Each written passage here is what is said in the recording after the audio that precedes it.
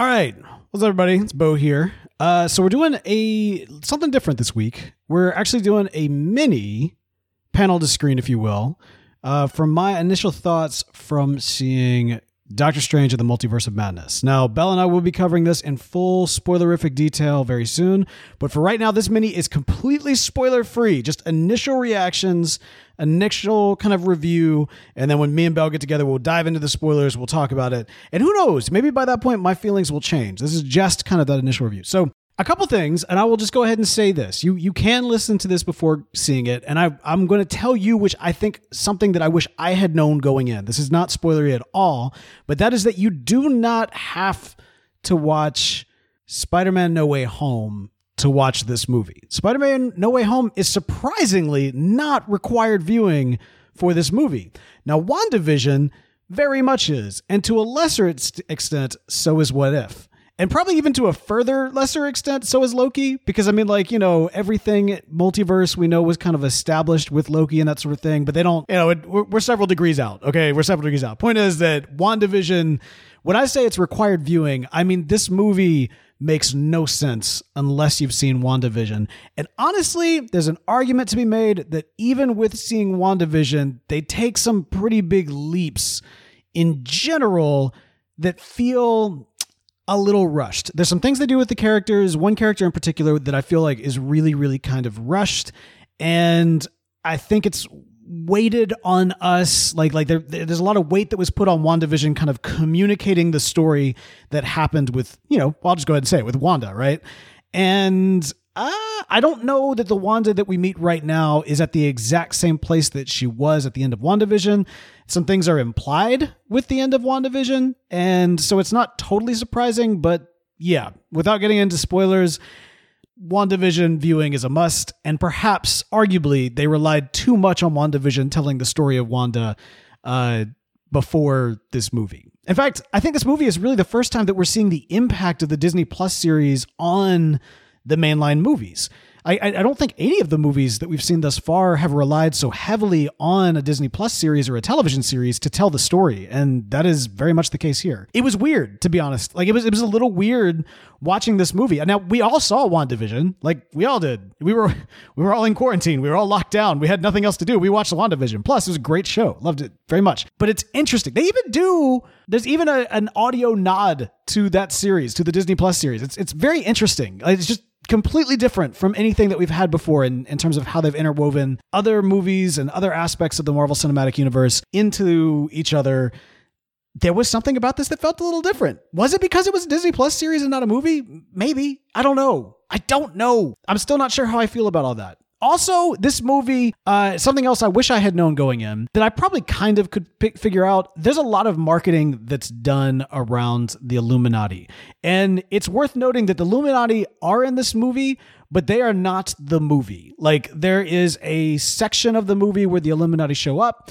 And then after that, the Illuminati are kind of not there for the rest of the movie. And so if you're going to this movie really psyched about kind of like, Doctor Strange teaming up with the Illuminati and, them being a major part of the movie, it's not that. And it would be very fair for you to think that, not just because of the marketing campaign, but also because after we saw what happened with No Way Home, where, the other Spider-Men show up, and it's not like they just showed up for a cameo. They were there for like half the movie, and like they were the cast. It still kind of boggles the mind that in the promotion material it's just Spider-Man and Doctor Strange, because it really should be the three Spider-Men. I think they're in the movie more than Doctor Strange. So anyway, it's not that situation here. This is a Doctor Strange film. There are several Doctor Stranges in this film, as there should be with the Multiverse of Madness. I for one, one of the reasons why I think it's kind of fun putting out some initial thoughts in a spoiler-free way is because I was very spoiler-free going into this movie. I had seen some things that, like, little YouTube thumbnails and that sort of thing. I hope that you can see this movie without things being spoiled, because there are some great things, and there are some things that happen, and some aspects of the movie that definitely are going to be fun to speculate on what that could mean for the greater Marvel Cinematic Universe, for sure. I think my biggest critique, though, overall with this movie is that it is very plot-driven, not character-driven. I was actually walking out afterwards thinking, like, what exactly was Doctor Strange's arc? Like, what did he learn throughout this movie? How did he grow? How did he change? What is really all that different with him in terms of him as a character? Man, I mean, don't get me wrong. Some cool things happen. America Chavez, really, really awesome character to be introduced here, but she wasn't really introduced as a character. She was kind of introduced as a plot device, and we never really get a chance to get to know her. She has one flashback-esque scene that establishes her origin story, and then they kind of brush it off. It's fairly traumatic too. Like, it's like one of these things where it's like, oh wow, that's can we like maybe pause and like dig into what's going on with this child, because that's a lot going on right there that we just saw. But then they don't really do that. They just kind of brush it off and they kind of go along. And maybe she'll have her Disney Plus series or her movie franchise, and that's really where they wanted to dig into that. But regardless, we're just kind of introduced to her. We're introduced to her power set, and that's about it. She doesn't trust Strange, and she has to kind of figure out whether or not she wants to, and that's about it. So cool character, cool power set, really interesting backstory, really interesting larger motivation for who we like may see, or how we may see her kind of interact with the rest of the universe down the line. But for this movie, she was just kind of here as a plot device, and that was kind of unfortunate to me, because I think she is a really cool character.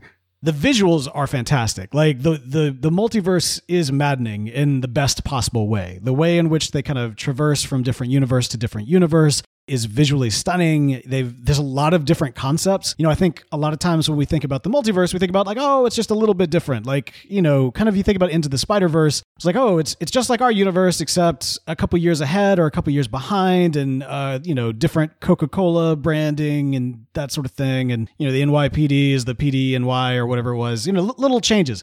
Here, it's very clear. When you're in a different universe, it feels like a different universe. And I loved that. I thought that was really fun. And I hope we get more exploration of that concept, if not in Doctor Strange, although we may, certainly in Loki Season 2, I think would be kind of cool. Now, granted, Loki Season 2 has been playing around with time travel, but given the fact that the time travel is launched into the multiverse, I have a feeling that that's going to be much more prominent in Loki Season 2. The implications here are all over the place. I mean, like, there's a lot going on in this movie.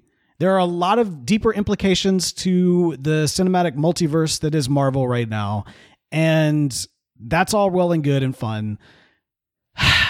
Overall, I was a little disappointed, honestly. I was a little disappointed. I think it's kind of a clear indication when so much of the marketing was really leaning on like, hey, the Illuminati is coming. And then on top of that, when like the Illuminati is not really a large part of this movie, like that, again, that's the thing I wish that I would have known going into this. So in as spoiler free as possible, I feel like that's good to know going in. And then again, also that Spider-Man had nothing to do with it. I spent the last like several weeks, by the way, on a whole Spider-Man movie marathon, kind of getting ready for this movie, you know, building up so that I could finish with No Way Home. I mean, I watched like, Tobey's Spider-Man and Andrew's Spider-Man, and then we got to No Way Home, which is a fantastic movie, just all around. And maybe that's the thing. Maybe I'm just going right off of watching No Way Home and the masterpiece that I really feel like that movie was, and then watching this, which was just kind of okay. It was just kind of okay. A lot of cool aspects. The components are really, really awesome, but are far more interesting than the sum of its parts. So I don't know what I rate this movie yet. I need to marinate on it, and I'm going to be looking forward to having the discussion with Belle, especially once we can get into the spoilers. You'll hear more about that coming up. But anyway, that's it from me. Let me know what you think. Did you enjoy this movie? Did it meet your expectations? You can use the hashtag #PanelToScreen on Twitter, and we'll take a look at it there. Hope you enjoy this little spoiler-free mini. And until next time, I'll be back in a flash.